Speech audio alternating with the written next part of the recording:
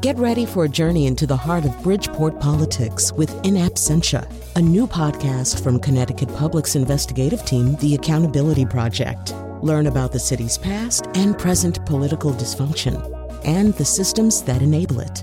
Tune in wherever you get your podcasts. Funding provided by Joe Zimmel and Valerie Friedman.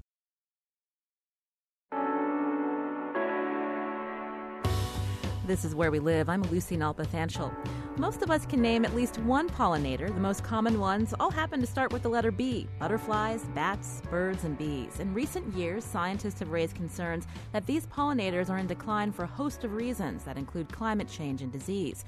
One pollinator you may not see in the summer as often as you did when you were a kid is the monarch butterfly. You can join the conversation. Comment on our website, wnpr.org/wherewelive. You can find us on Facebook and Twitter at Where We Live. Patrick Scahill, WNPR's science reporter and blogger at thebeaker.org, joins us now in studio to talk about new research into monarch migration and some reasons why this particular butterfly may be in decline. Hi, Patrick. Hi, Lucy. Also in studio with us is David Wagner, entomologist and professor of ecology and evolutionary biology at the University of Connecticut. Thanks for coming on today, David. It's great to be here. So, Patrick, we know you've been looking into this research on monarch butterflies. Before we talk about these potential causes behind a decline in their populations in North America, can we first talk about their life cycle as they migrate from Mexico to the Northeast? Yeah, well, I would love to, because it is really just this incredible, really multi-generational journey that has taken over thousands of miles from Mexico up to the Northeast in Canada to places like Connecticut, and then all the way back down to Mexico again. So we could really pick up the story anywhere, I suppose, but it might make the most sense to pick it up when they are overwintering in Mexico. And we can think of this as maybe starting out in January and kind of picture 12 mountaintops down in Mexico where every year the monarchs come and congregate on fir trees there. And I actually spoke with Anurag Agarwal, who's a professor over at Cornell University. He's been there. He's walked into the forest, and he actually described what it was like to hike into those mountains. The air is thin. You're at 10,000 feet of elevation. And so you're a little bit huffing and puffing, and you're kind of climbing up. And you enter the forest, and it's quite quiet in the forest, as you might imagine. The trees are there, and then you notice them. There are trees that are literally weighed down. Their branches are weighed down by butterflies. There are upwards of 5,000 butterflies on a single tree. So it's really just this incredible kind of magical thing that he describes. So what happens from there is in early spring, these butterflies mate and they take flight. They go north. They come into the southern U.S., places like Texas, Oklahoma, and the Gulf states. When they're there, this first generation lays eggs, dies off. Those eggs are often laid on milkweed plants, and we'll talk a little bit more about, well, actually, they're always laid on milkweed plants, and we'll talk more about that a little bit later. From there, those eggs hatch, they become caterpillars, they feed on the milkweed, they grow up, they migrate further north. Eventually, they arrive in places like Connecticut, and then when they're here in Connecticut, about 2 or 3 more generations will grow up, mature, breed, and then in late August, the generation that hatches then won't sexually mature, and they'll actually prepare themselves to do this really just kind of incredible thing where this insect that, and Dave can talk more about this probably, that an insect that weighs, I think, less than a paperclip basically flies up to 3,000 miles all the way back down to Mexico again. So it really is just this incredible round-trip journey that they take. It is interesting, and what are we hearing from scientists about what's happened in the last 20 years of the migratory populations and how there has been a decline? What are the causes scientists are saying? So the biggest thing, and the one thing that all scientists, I think it's fair to say, agree upon, is that population numbers in Mexico, the overwintering populations that we talked about, those numbers have been going down. And fairly substantially. Insect populations fluctuate a lot, and we can talk about that later. But these numbers have been going down. This is something that everyone agrees upon. What everyone doesn't exactly agree upon is what the primary driver of that decline is. I think it would be fair to say in the last 5 years or so, in scientific literature and particularly in popular literature and popular press, the hypothesis has been that it's milkweed that's driving this decline. Milkweed is a plant that has had a little trouble taking hold in the U.S. It's not doing so well as farmers use herbicide-resistant crops. They're sort of killing off milkweed populations. And the idea is that well, hey, look, if this is the only plant that caterpillars can feed on and there's less of it, that might be the thing that's driving population declines. David Wagner, I saw you nodding your head when Patrick mentioned how insect populations fluctuate. So as a scientist, as an entomologist, tell us what your, what theory you believe is behind the decline in the monarch butterfly. Well, insect populations, like you say, boom and bust. That they're noted for that. And gypsy moths are booming, actually, this spring. So some people are going to lose some oaks in their yards. But the monarch in particular has a highly fluctuating life cycle. I think that a tenfold increase or decrease from year to year is not uncommon in this species. And so amidst all this variation, we have to look at the patterns of why this thing's declining. It is declining, maybe a 75% decline over the last decade or two. And so there's many factors. It could be that these crops that are genetically modified. So basically what we're trying to do, or many farmers are doing now, are putting herbicide-resistant genes in our corn, herbicide-resistant genes in our soybean. And what that allows these farmers to do is plant massive areas of landscape in soybean or in corn, and then come through with herbicide and blast everything in the vicinity. And then that kills all plants, or at least all the milkweed and all the wildflowers, goldenrod and what have you, that were growing around those fields. Really important for biodiversity. So you basically have got this landscape of just soybean, just corn, no nectar, and no milkweed for the caterpillars. So that is something that we need to think about. But there's so many other hypotheses that have to be examined. Patrick brought up probably the most important one, I think, and that's that they're having trouble in Mexico in these overwintering clusters. And it could be tiny, tiny little climatic fluctuations. Basically, they're going to Mexico to find a large biological refrigerator. They need to find a refrigerator where they can live from October all the way till April, when they can find new, fresh milkweeds. Milkweeds grow up from the ground every spring. There are no milkweeds that survive really through the winter time. So they need this new growth. And in order to do that, they sort of go in a state of arrested development in this large biological refrigerator, these mountaintops in Mexico. But you can imagine that tiny fluctuations in climate are going to drive success or drive failure. And so that is really a global concern. And climate change then becomes a key suspect in this case. I actually think that drought in the springtime, so Texas and northern Mexico have been experiencing a 100-year drought. And I actually think it's that drought, which means fewer milkweeds when they're coming out of that migration, trying to get to Connecticut, trying to get into Canada where there's less water stress, has been absolutely pivotal in this loss. But there's diseases and any other number of factors that we have to consider. And Patrick, the scientist at Cornell, had also talked about drought being a factor that impacts the migratory population as they're coming from New England down to Mexico. Right. So as Dave was saying, and as Anurag Agarwal at Cornell told me, we can make a very, very long scroll list of all the possible causes. And that's, both what makes it hard to study, but also fun to study. So there are issues at the overwintering sites in Mexico. There's illegal logging that's happening at some of those sites. There's mining that's happening there. There was a drought in Texas that made it very, very difficult for populations that were migrating north. There are snowstorms that have happened that have wiped out huge percentages of the populations. There's pesticides, which we talked about. Parasites can be an issue. Predators can be an issue. Man-made structures can be an issue that confuse the butterflies as they're flying around. So the idea that milkweed is the primary driver of monarch declines has taken hold, again, in the popular consciousness. But Anurag Agarwal was thinking, well, hey, maybe, it's more complex than that. So that's what he set out to study. He looked at basically 22 years of population data. These were butterfly counts that were done all along the monarch's north to south migration. And he basically tried to put the pieces together, as he says. And what he actually found out was that monarch butterflies were... So everyone agrees, again, this is complicated, so bear with me. Everyone agrees, again, the numbers in Mexico are down. They're not doing so well there. But as the butterfly moved north, he was actually finding that their population numbers were building up again. Basically, the population loss was getting attenuated. And as they flew south, again, bear with me, they rebuilt up, their population numbers went down again. So does that make sense? Am I explaining this correctly? So when they're moving north, the caterpillars were still finding a food source, right? Exactly, yeah. And as they're flying south, the numbers are going down again. And what that would imply is that, well, maybe it's not milkweed because these are adult caterpillars. They don't need milkweed at that stage. What they need is flowering plants that have nectar. They need water.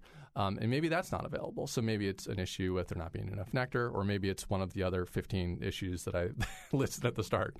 This is Where We Live. I'm Lucy Nalpathanchel. We're talking about pollination, especially the specific monarch butterfly, and questions and concern about the population declining over a 20-year period. In studio with me is Patrick Scahill, WNPR science reporter, and David Wagner, entomologist and professor of ecology and evolutionary biology at the University of Connecticut. I wanted to talk more about that point as they're going from north to south, and you had mentioned the herbicide-resistant crops.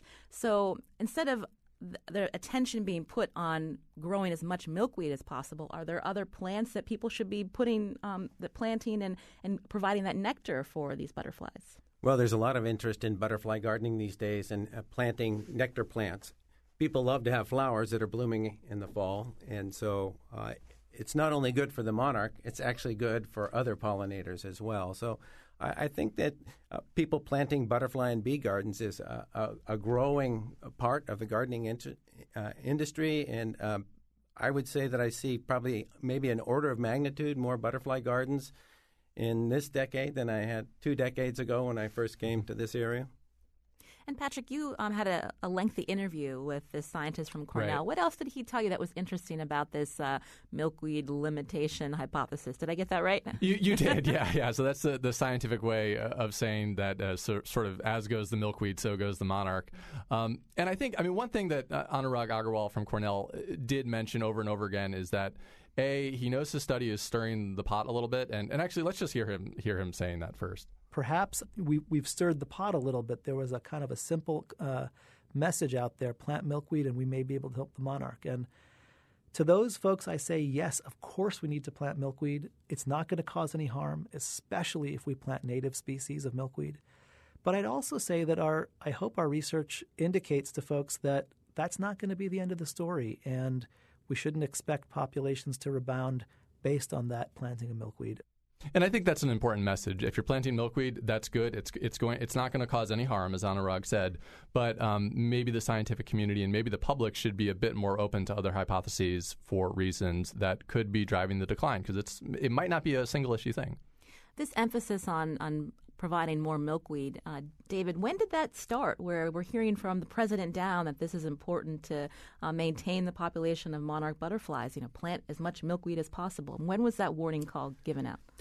Well, I think it's something Lincoln Brower has been worried about for quite a bit of time. He's seeing the conversion of sort of the small farms in the Midwest to this mega agricultural farm where the hedgerows and all the wildlife that was along ditches and along roads and all the wildflowers was starting to disappear. The average planting of soybean or corn was now visible from space. And so it's been a building concern. Obviously, millions and millions of stems of milkweed had disappeared, but this really became a focus in a petition to the U.S. Fish and Wildlife Service to list the monarch butterfly as a threatened species. And the need for more milkweed and for other people to get involved, to have some incentives for farmers to farm more sustainably was a big part of that petition.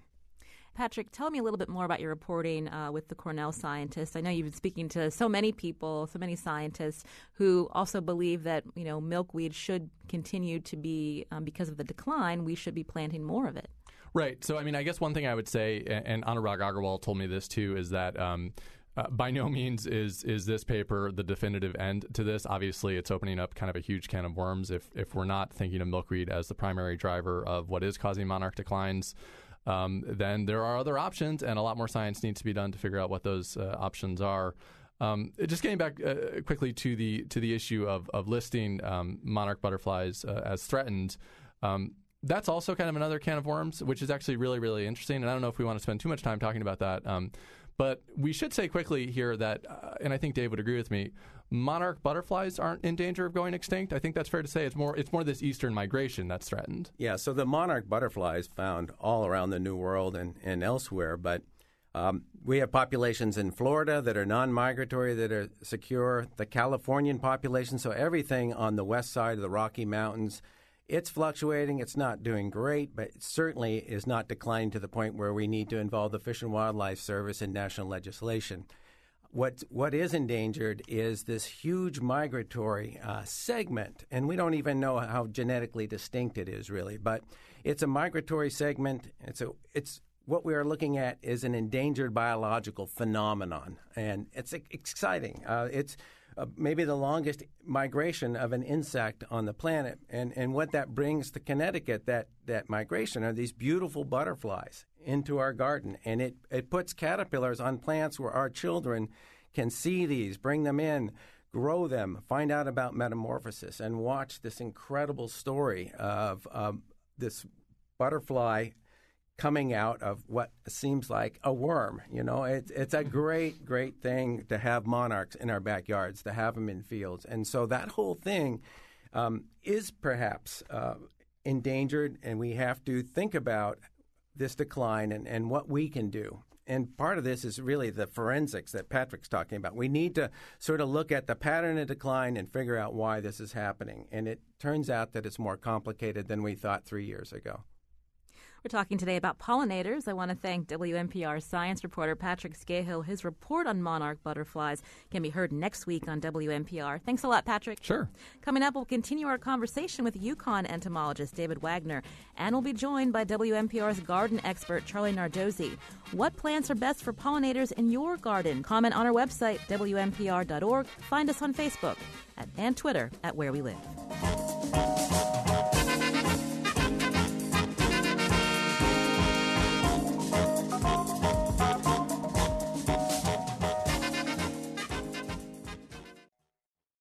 This is Where We Live. I'm Lucy Nalpathanchel. We're talking pollinators today. Butterflies like monarchs are important to pollination. But how about a refresher on the whole process? Visits of insects to flowers are important both to insect and flower. The flower gives up its sweet nectar to the insect for food, while the insect carries away pollen useful in cross-pollination. We remember those films in school. David Wagner is in studio with me. He's an entomologist and professor of ecology and evolutionary biology at the University of Connecticut. So we know it's been a while since many listeners have last studied flower reproduction and pollination. You're the entomologist. Tell us about the basics of what happens during this process of pollination. Well, flowers produce pollen, and within that pollen is the sperm. And somehow you got to get that pollen to the female parts of the flower. And some flowers are able to pollinate themselves, basically transfer their pollen onto the female parts of the flower. But most plants are incompatible with themselves, and they actually need a surrogate to transfer or get that pollen to another individual. And that's how they outcross. And so that's how the species evolves. And so they need these surrogate sex organs, or these flying animals that take their pollen from one individual to another. And these can be butterflies, these can be bees, and after we go to bed, it could be moths at night, right? So they transfer that over to the female parts, and then pollen tube grows down with the sperm, and the sperm fertilize the egg and produce the seeds and the fruits that we're so dependent on. So we're going to be talking about moths a little bit later in the show. But so talk a little bit more about common pollinating animals. So we had mentioned earlier in the show the ones that start with the letter B, right? Birds, the bees, the butterflies, the bats. Sure. Any unusual pollinating animals out there, maybe not in this region, that people don't think about? I think in South Africa there's some small mammals, and I recently found out that there's actually a gecko lizard, so not the Geico lizard, but there's a gecko that does some pollination. And so, but beetles are very, very important, and we didn't mention those, but it is another bee. And what about ants? There is some ant pollination. So there's probably, 15 or 20 different lineages. Birds can be important pollinators, of course, right? So hummingbirds we are amazing pollinators. And then some birds in South Africa and elsewhere that can play an important role.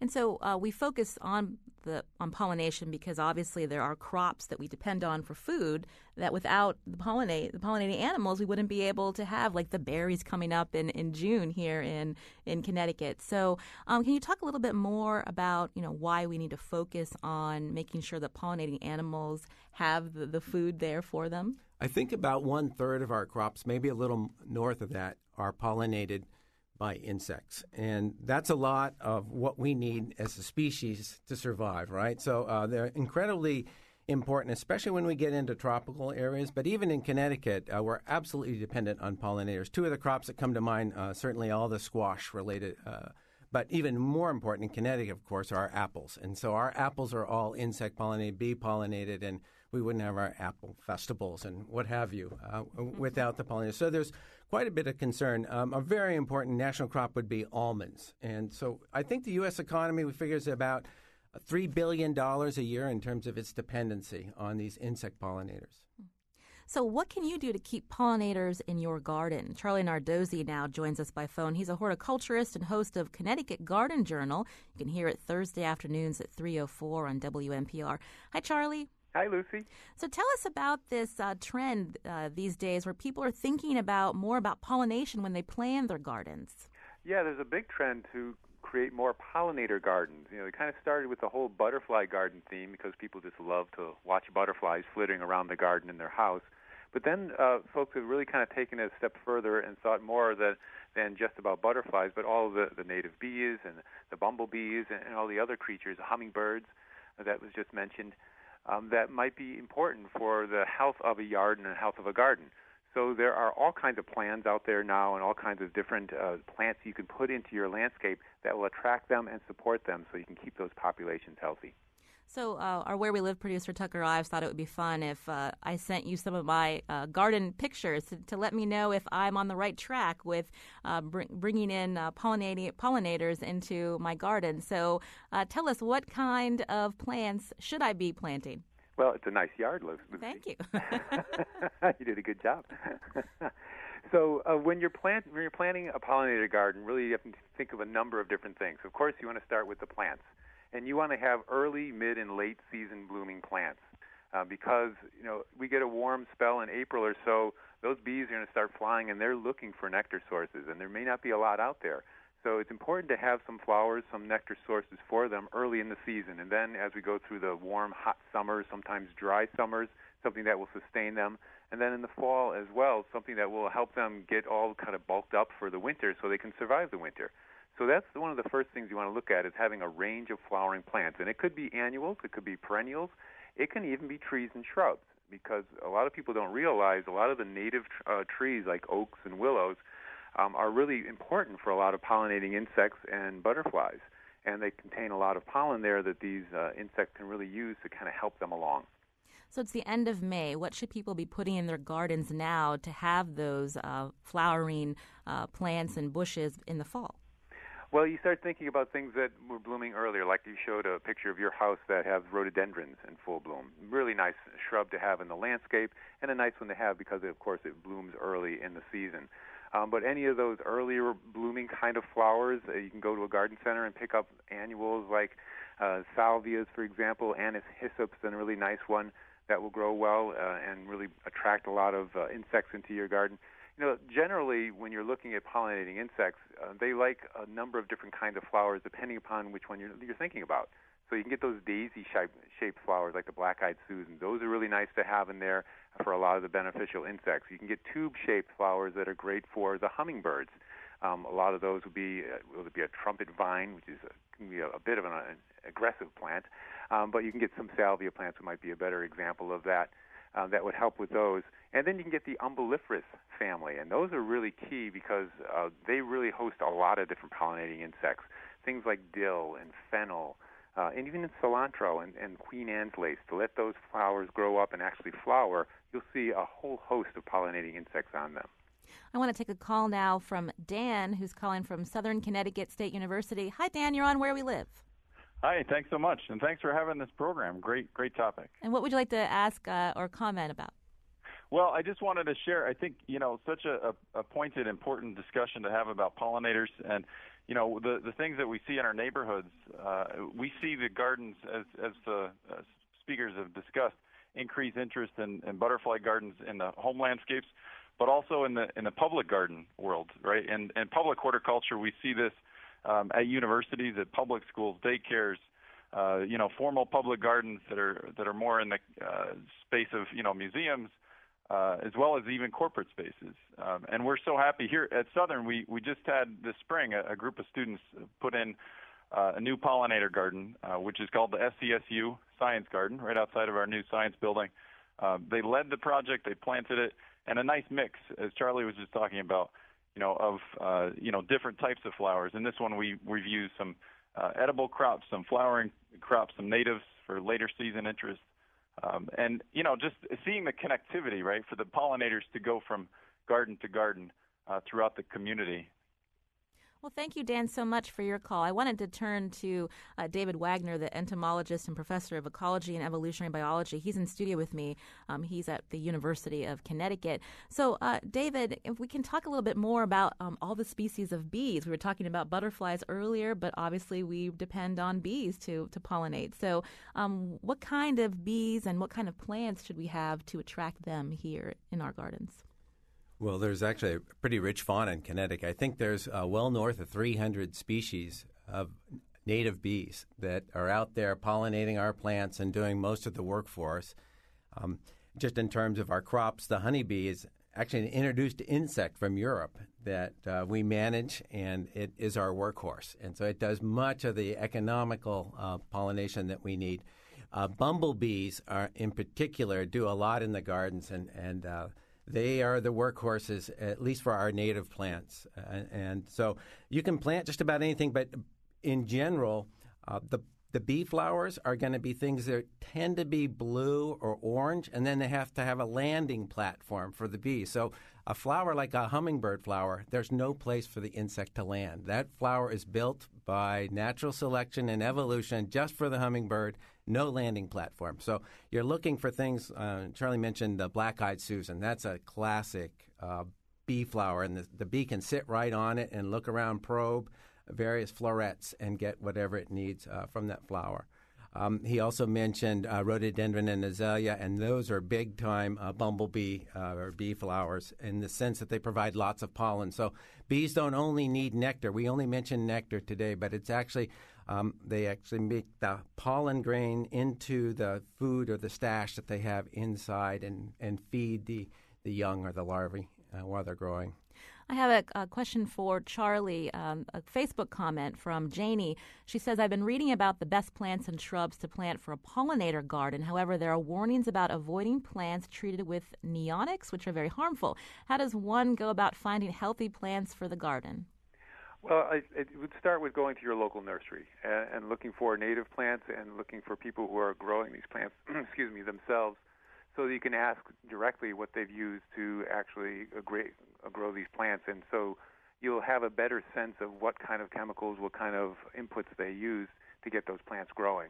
And then based on that, I always steer people towards a lot of the heirlooms and the old-fashioned flowers. There's been a big trend in the perennial annual flowering world to create these double flowers, and these exotic-looking echinacea is a great example. You see all these different colors, different shapes, forms. They don't even look like echinacea anymore. And as confusing it is to us, it's confusing to the bees, too, because that they don't really recognize that as a pollen source, or it's hard for them to get into them. So I always try to steer people towards some of the old-fashioned heirloom varieties that have been adapted over a number of different years that the bees can have a real rich nectar and pollen source from, and it'll be a reliable one for them. I think another thing that you can do is buy from local nurseries, because many of our local growers around here don't use many herbicides or pesticides. But if they do, they'll know the history, and they can tell you when you buy the plants. When you go to Home Depot or a large corporation, these plants are grown by the millions or at least the hundreds of thousands, and they often are treated. So if you're picking up your plants from a big distributor, you can bet that they have been treated with something. If you buy locally, you can at least ask and find out the history of these pesticides. And I think they're called neonicotinoids, and they're quite lethal to pollinators. Another question from Twitter this time. How can one get milkweed seeds? Well, you can get milkweed seeds and even plants, again, from those local nurseries. And I know in Connecticut there's listings of native plant nurseries. There are nurseries in Connecticut that specialize in growing native plants and selling them. And milkweeds, of course, are essential for the monarch butterfly. But there's more than just the one kind of milkweed. There are a number of different species that can grow in Connecticut are native. And if you can find these native plant nurseries, you can kind of snoop around and put them into your garden, work them into your different landscapes and meadows, so they can have that food supply for the monarchs. And Charlie, how hardy is milkweed? Because I had planted some, I think it's called the tuberosa variety, the orange kind, in the fall, and I don't think they made it through the winter. So I'm wondering, what did I do wrong? Well, they can be a little sensitive, especially the tuberosa, the butterfly weed is what it's often called, type of Asclepias. And they really like a kind of a well-drained soil, but they do need some moisture too, and also not so an exposed area. So you might want to try it in a different spot of your yard or your garden, a place where it may have a little more better water drainage to it, and maybe a little protected spot. It is kind of a zone 4, zone 5 plant. So if you're in a really cold little hollow area, it might be a little difficult during some cold winter spells. David Wagner, our entomologist here, had mentioned avoiding buying plants from the big box stores. So I wanted to ask you, are there pollinating plants that are invasive that should be avoided? Well, certainly there are. And the one that I mentioned on the Connecticut Garden Journal recently is the butterfly bush, and that's one that gets a lot of press. And there are ways, if you really love a butterfly bush, to actually have them in your landscape and to maintain them so they don't get invasive. They don't spread seed all over the place. That's the big problem with butterfly bushes, is that they sell so readily, and if you don't deadhead them religiously, they can be ending up all over. And it's a big problem further south and further west. I think in Oregon they actually have it as an invasive species on their list. So that's one of the types of plants you have to kind of watch out for. There are sterile seeded varieties of those, meaning that they won't spread around, but that kind of brings up a whole other issue of, a lot of the birds will like to use those seeds as a food source, and if you have a sterile seeded variety, you're not going to have that. So whichever way you turn, you have to kind of look at it from a couple different angles to make sure you're getting the right plant that's not going to become invasive, but also can still be a good habitat support plant. I wanted to turn to our entomologist here, David Wagner. I wanted to ask you about colony collapse. I know that you're an expert in butterflies and moths, but tell us, what's the latest when we hear about the honeybee population in this country and what people can do locally? Colony collapse disorder is a little bit out of my bailiwick. And it's funny, it's so very important, yet we still don't know the right answer. And it's kind of like monarch decline, where we found out that it's more complicated. And perhaps it's death by 1,000 cuts. It's changing landscapes. It's climate change, viruses, varroa mite. So we have these mites that are really challenging our colonies. But what's happened in Connecticut is we don't see much of that anymore. And it's going away if you have well-managed hives. And so if you have your hives that are clean, and you're on top of things, we're not seeing so much of that anymore, particularly with keeping the varroa mite out of our colonies. But we're looking for hypotheses. But right now, some viruses are hot on the radar screen in terms of why colony collapse disorder happens. And for those of you who don't know what it is, it's the bees leave, but they don't come back. And you just come back to your hive, and it's empty, and it's cost farmers millions of dollars in the United States. I want to take a call now from Dr. Kim Stoner from the Connecticut Agricultural Experiment Station. You're on Where We Live. Hi. I just wanted to let people know that the Connecticut Agricultural Experiment Station has a lot of research going on pollinators, and there is a portal on the front page of the Connecticut Agricultural Experiment Station website with pollinator information, and it includes a lot of information about how to plant for pollinators, what kinds of plants to plant, how to establish native plants, particularly native plant meadows, and it also has some links to some research that I have done looking at pesticides in pollen and how honeybees might be exposed to pesticides. All right, Dr. Stoner, thank you so much for that resource. And we're almost out of time. Charlie, any parting words for our listeners who want to extend their garden into the fall and help the butterflies and the bees? Well, I think we're talking about creating habitats, and a few little quick notes is that it's not just about the flowers, too. They need water sources, for example, so having bird baths around or little muddy areas around is good for the bees, good for the butterflies. Having places where they can hide, like evergreen shrubs around. I notice you have some of those in your landscape, too, Lucy, so that's a good place for them to hide there. And leaving certain areas kind of a little messy, leaving some twigs and sticks and little areas. These are all parts of that whole habitat system that needs to be created.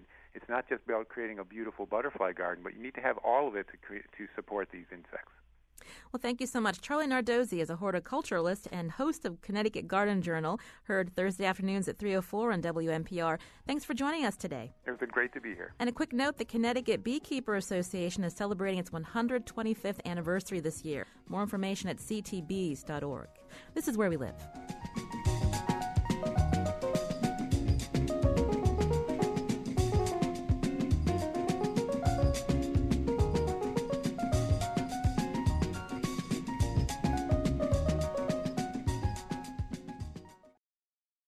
This is Where We Live. I'm Lucy Nalpathanchel.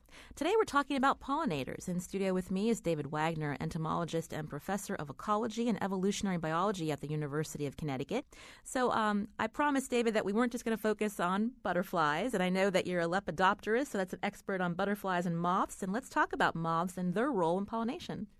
Well, we don't get to see much of it because it happens after we're in bed, but there are a number of plants that are pollinated by moths. We have these giant sphinx moths or hawk moths. You may have seen them with enormous tongues. So if you've ever seen a white flower with a long throat where the nectar is, that would be a moth-pollinated flower. And some of the orchids can sometimes hide their nectar up to 11 inches away in the flower. So there's got to be a moth somewhere on the planet with a tongue at least 11 inches long. And so a very famous story that Darwin was shown this orchid, the comet orchid from Madagascar, and it had this tremendous nectar spur, up to 12, even 14 inches long.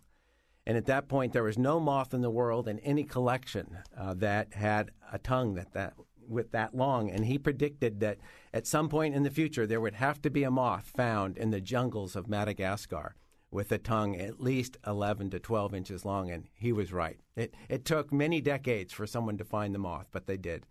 But in any case, these moth flowers tend to be white, but something that's really special about them in terms of human existence is they tend to be fragrant. So if you're a bee flower, you can just be blue or orange. If you want to attract hummingbirds, you should be a red flower. But if you want to attract moths, what color works at night? And about the only color that makes any sense at all are white flowers. But even color doesn't help that much. And so moth-pollinated flowers actually have fragrances.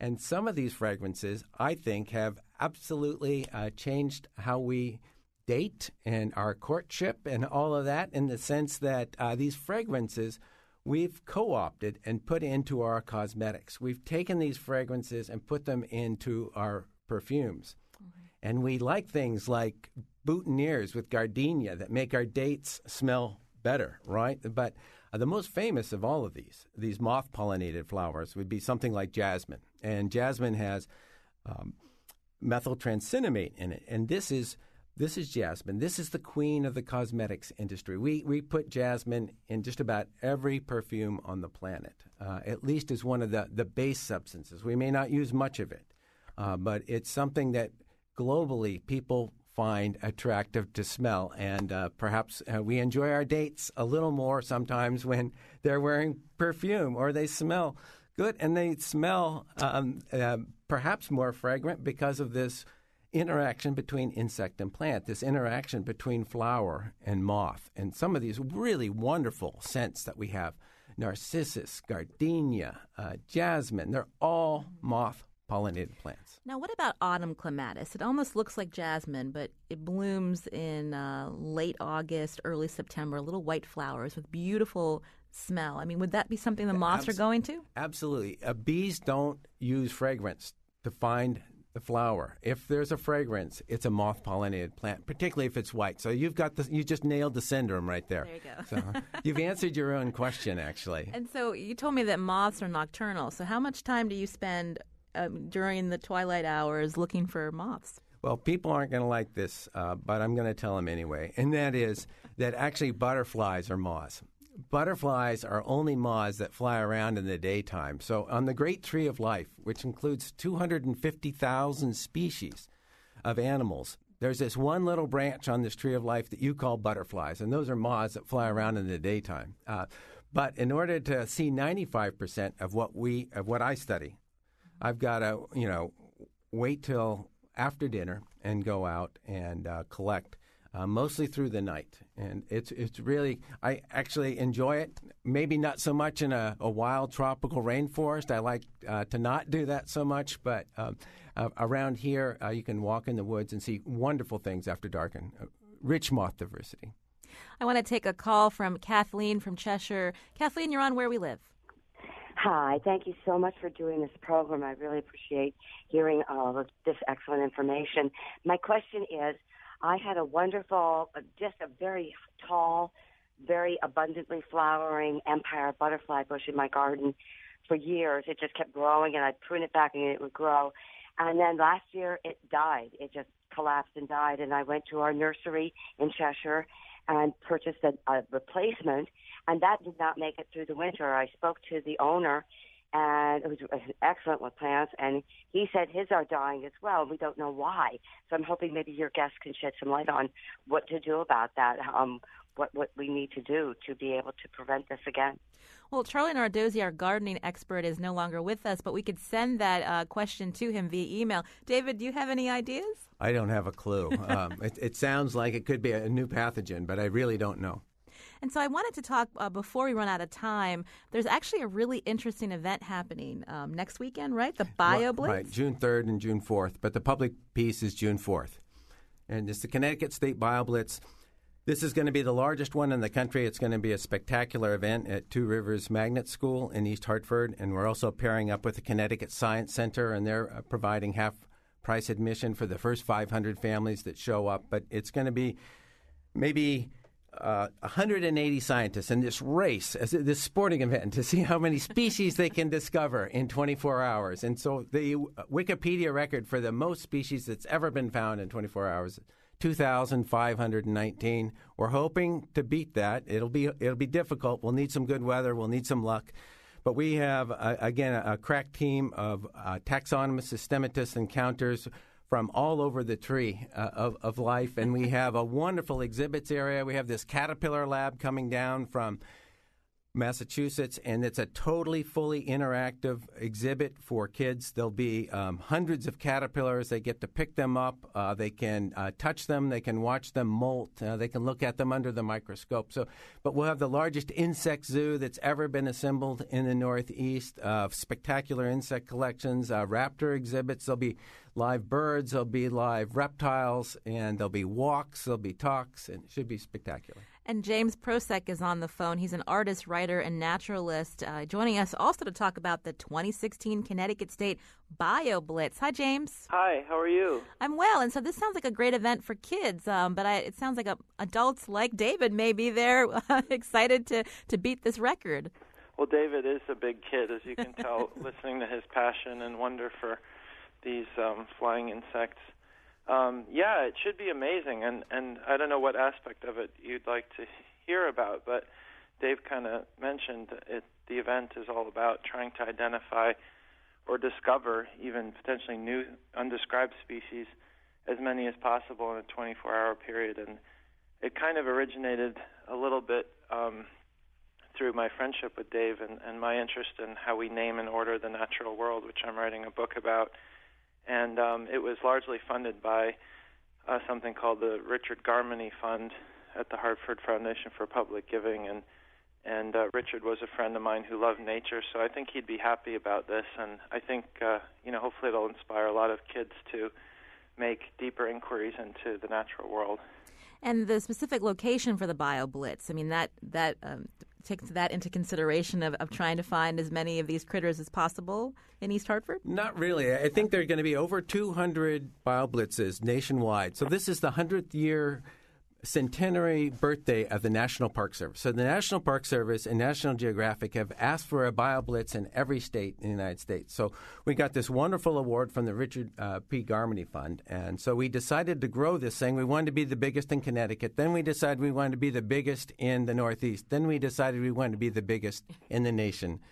And so all these other BioBlitzes, or most of them, are going on in national parks, maybe pristine areas. We didn't want to do that. We wanted to bring awareness about biodiversity right to the city, right to East Hartford, right to Hartford. And so we're hoping, and we're challenging ourselves, but we want to make sure that people who live in Hartford can find out about the wonderful plant and animal life that lives within 5 miles of the city. So we've made a 5-mile radius around the Two Rivers Magnet Middle School, and we're going to see what we can do in the water, in the sky, in the soil, and everywhere else.